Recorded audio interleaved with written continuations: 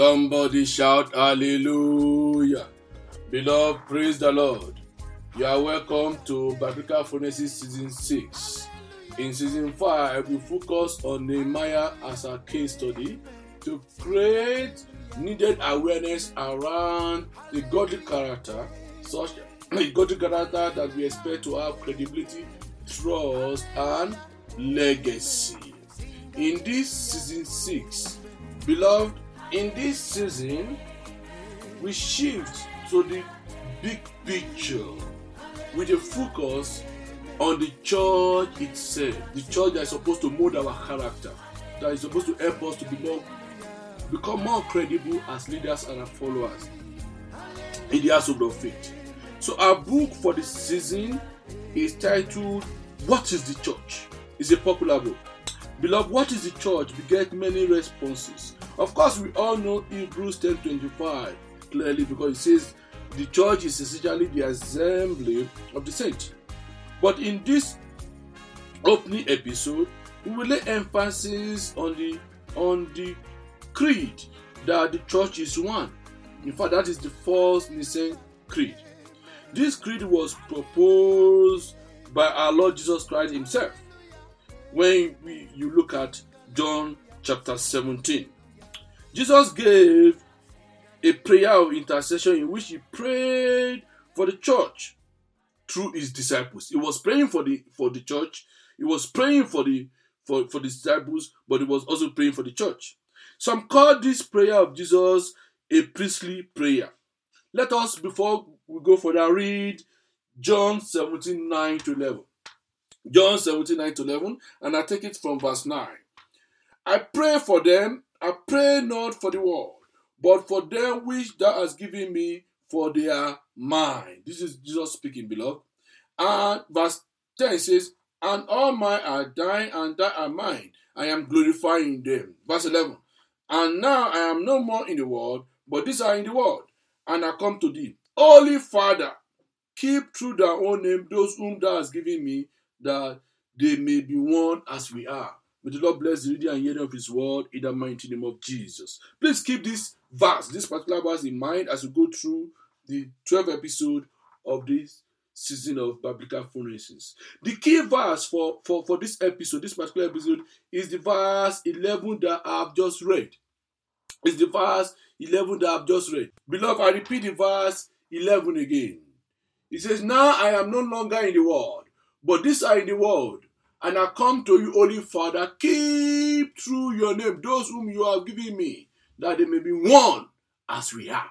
That was the prayer of Jesus. So from this verse, we see that Jesus Christ requested that God should make his people, you and I, his disciples, one. This is a prayer for Christian unity, no doubt. It's a prayer for apostolic unity, no doubt. Yet today, the church is more divided and fragmented at every level of analysis than at any time in church history. The crisis is so much that some in the church, in the faith today, we ask, what is the church after all? Perhaps after some unpalatable experience, they'll ask, what is the church? Is this truly a church? May the Lord help us in the mighty name of Jesus. Now, let's look at history quickly so that we understand. Beloved, history shows us that from the ancient church council in Nicene, we have 4 terms that we can use to describe the church. Number 1 is the fact that the church is one. Number 2, the church is holy. Number 3, the church is Catholic, meaning it is universal. We are not saying that the church is the Roman Catholic Church, no.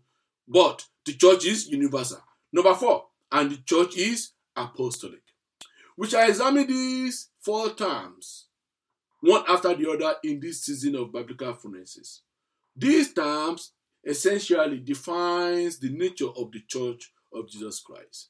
However, in this episode, we focus on the first creed, which is the church is one.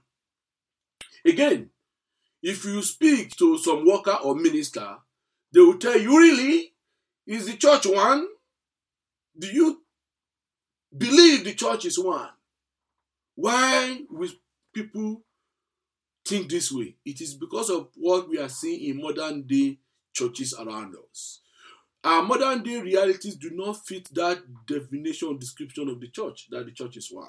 Why Jesus prayed that God make the church one or unify the church, his followers, church leaders and laymen and followers, you and I dare say, strive daily to make it otherwise. We strive against each other to make it otherwise. Beloved, how do we respond to Jesus' prayer for unity of the church as indicated in John 17:11 that we use as a key verse in this episode? How do we respond to this ancient declaration of the church council? Some Christians before us have many responses. Yes, because division in the church is not today. Some Christians before us have tried to unify the church through what they call the economical movement, through the World Church Council or a similar council like that, the World Council of Churches. That council tried to unify the church. However, the reverse was the case. The council ended up with more splitter groups. Sadly, beloved, when two churches or more missions match, certain people, our leaders, do not agree with the merger or the concept of the merger. And so they leave the newly formed church to create a new church that aligns with their views or interests. In fact, today, especially in the developing world, some churches are springing up not because they want the church to be one, but because of unpleasant reasons. Some can be linked to dishonest personal gain. So in their effort to have fewer churches, our previous leaders, through the economical movement, they end up having more churches. So oneness that Jesus Christ prayed for was elusive. It eluded those leaders. Another reason why the church keep mushrooming and the church is not one is pluralism, according to that book. And pluralism hinders the oneness of the church. What is pluralism? Pluralism is a worldview that allows diversity of perspectives and doctrines to coexist side by side within a single body, within a single mission. For example, having divergent views and doctrinal perspective in the same mission, maybe Redeemed Christian Church of God or Winners Chapel. Thankfully, we don't do that in the Redeemed Christian Church of God. So pluralism is gaining ground because some missions want to keep the peace and unity while allowing or accommodating conflicting views within the same mission, within the same church. The challenge is, as you might have expressed yourself, the challenge is the fact that as a church becomes more pluralistic, accommodating more divergent views, the number of contradictory views mushroom, they become more and they increase. And eventually they become unmanageable. So in churches like this, people will strive to keep the church visibly united while cracks increases on the inside. And at times, some of those cracks will surface. And we can see this in some of our Orthodox churches around all over the world. Beloved, pluralism has a price. The price is paid in resources and the detrimental impact on souls in such a mission.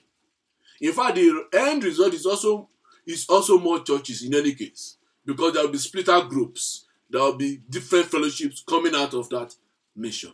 So again, oneness that Jesus prayed for in John 17:11 will be elusive yet again. Then, thirdly, the third reasons why oneness of the church or unity in the church is a major concern and is not reachable from the majority today is because of the antics of false leaders. False, false leaders. As we have true leaders, we have false leaders. Beloved, the consequences of having false leaders in the church, the consequence on the prayer of Jesus Christ in John 17:11 is all around us. It's all around us. We can live it. Some of us have lived it before. Thank God for His grace, because we are still rooted in the faith.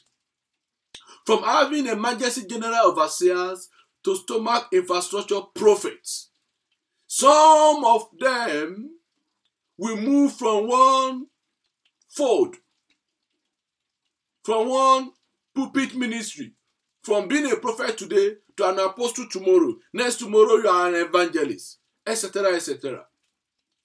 These signs are written all over in newspapers, and we see it or see them on TVs and YouTube channels daily. So if someone asks you, why do you belong to a church? This is a reflexive question now. If someone asks you, why do you belong to a church? What would be your response? You are not to respond to me. Just think about it yourself. Today, not many can give a straight answer to this simple question. Why do you belong to a church? This is because people cannot really respond today, because people have the tendency to flee between churches today. The tendency today is for people to go where they like the pastor. Now, it is the pastor they are looking on to, not Jesus Christ. It is the tendency today is for people to go to where they like the preaching or the music or a particular outreach program. Often people are comfortable moving from one church to another without paying attention to what these churches believe. What is their doctrine? This is indeed very sad. So the proliferation of false teachers or leaders, as clearly predicted in Matthew 24:24, has made revolving doors of movement between churches a permanent feature of our time. Matthew 24:24 says, for false messiahs and false prophets will appear and perform great signs and wonders to deceive, if possible, even the elect. May the Lord help us in the mighty name of Jesus. So the lack of meekness, the lack of kindness, the lack of gentleness, and of course the absence of unconditional love, agape love, in the fold, that's the prayer of Jesus. Because when all these things are missing, then you will see the antics of false leaders at its best. Beloved, let us conclude this first episode of season 6 of Biblical Phronesis. When Jesus prayed to God in John 17:11 that his disciples may be one, he prayed for unity and oneness of the church. When Apostle Paul also prayed, he prayed for unity. Apostle Paul, you recall, never met Jesus Christ in real life. But he spoke of unity in Ephesians 4:5. When he says, I mentioned the following word: one Lord, one faith, and one baptism. With these three words, he referred to unity and oneness in the church. In both instances of Jesus Christ praying and Apostle Paul referring to unity, unity was referred to as cardinal and core to Christianity. It was not superficial. It's not expected to be superficial. So, it is called to our confession as Christians. It is a unified confession of faith in the person and work of our Lord Jesus Christ. However, as we close this episode, sadly, as we unpack in this season of Biblical Phronesis, the oneness of the church is broken, where it should be found most in the unity of the gospel. Beloved, let us pray.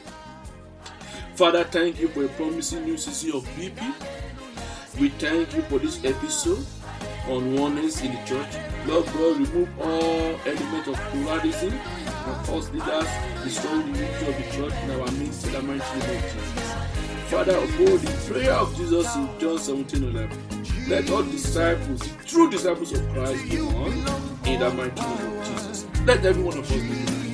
In Jesus' most precious name. Whenever I call your name, you make a way. Your name is a strong tower. Jesus, waymaker. Your name is a waymaker. Beloved, if you enjoy this episode, please like us on our various media platforms and also join us at the Redeemed Christian Church of God Restoration House online or on site in Bloemfontein, South Africa. We welcome comments from you.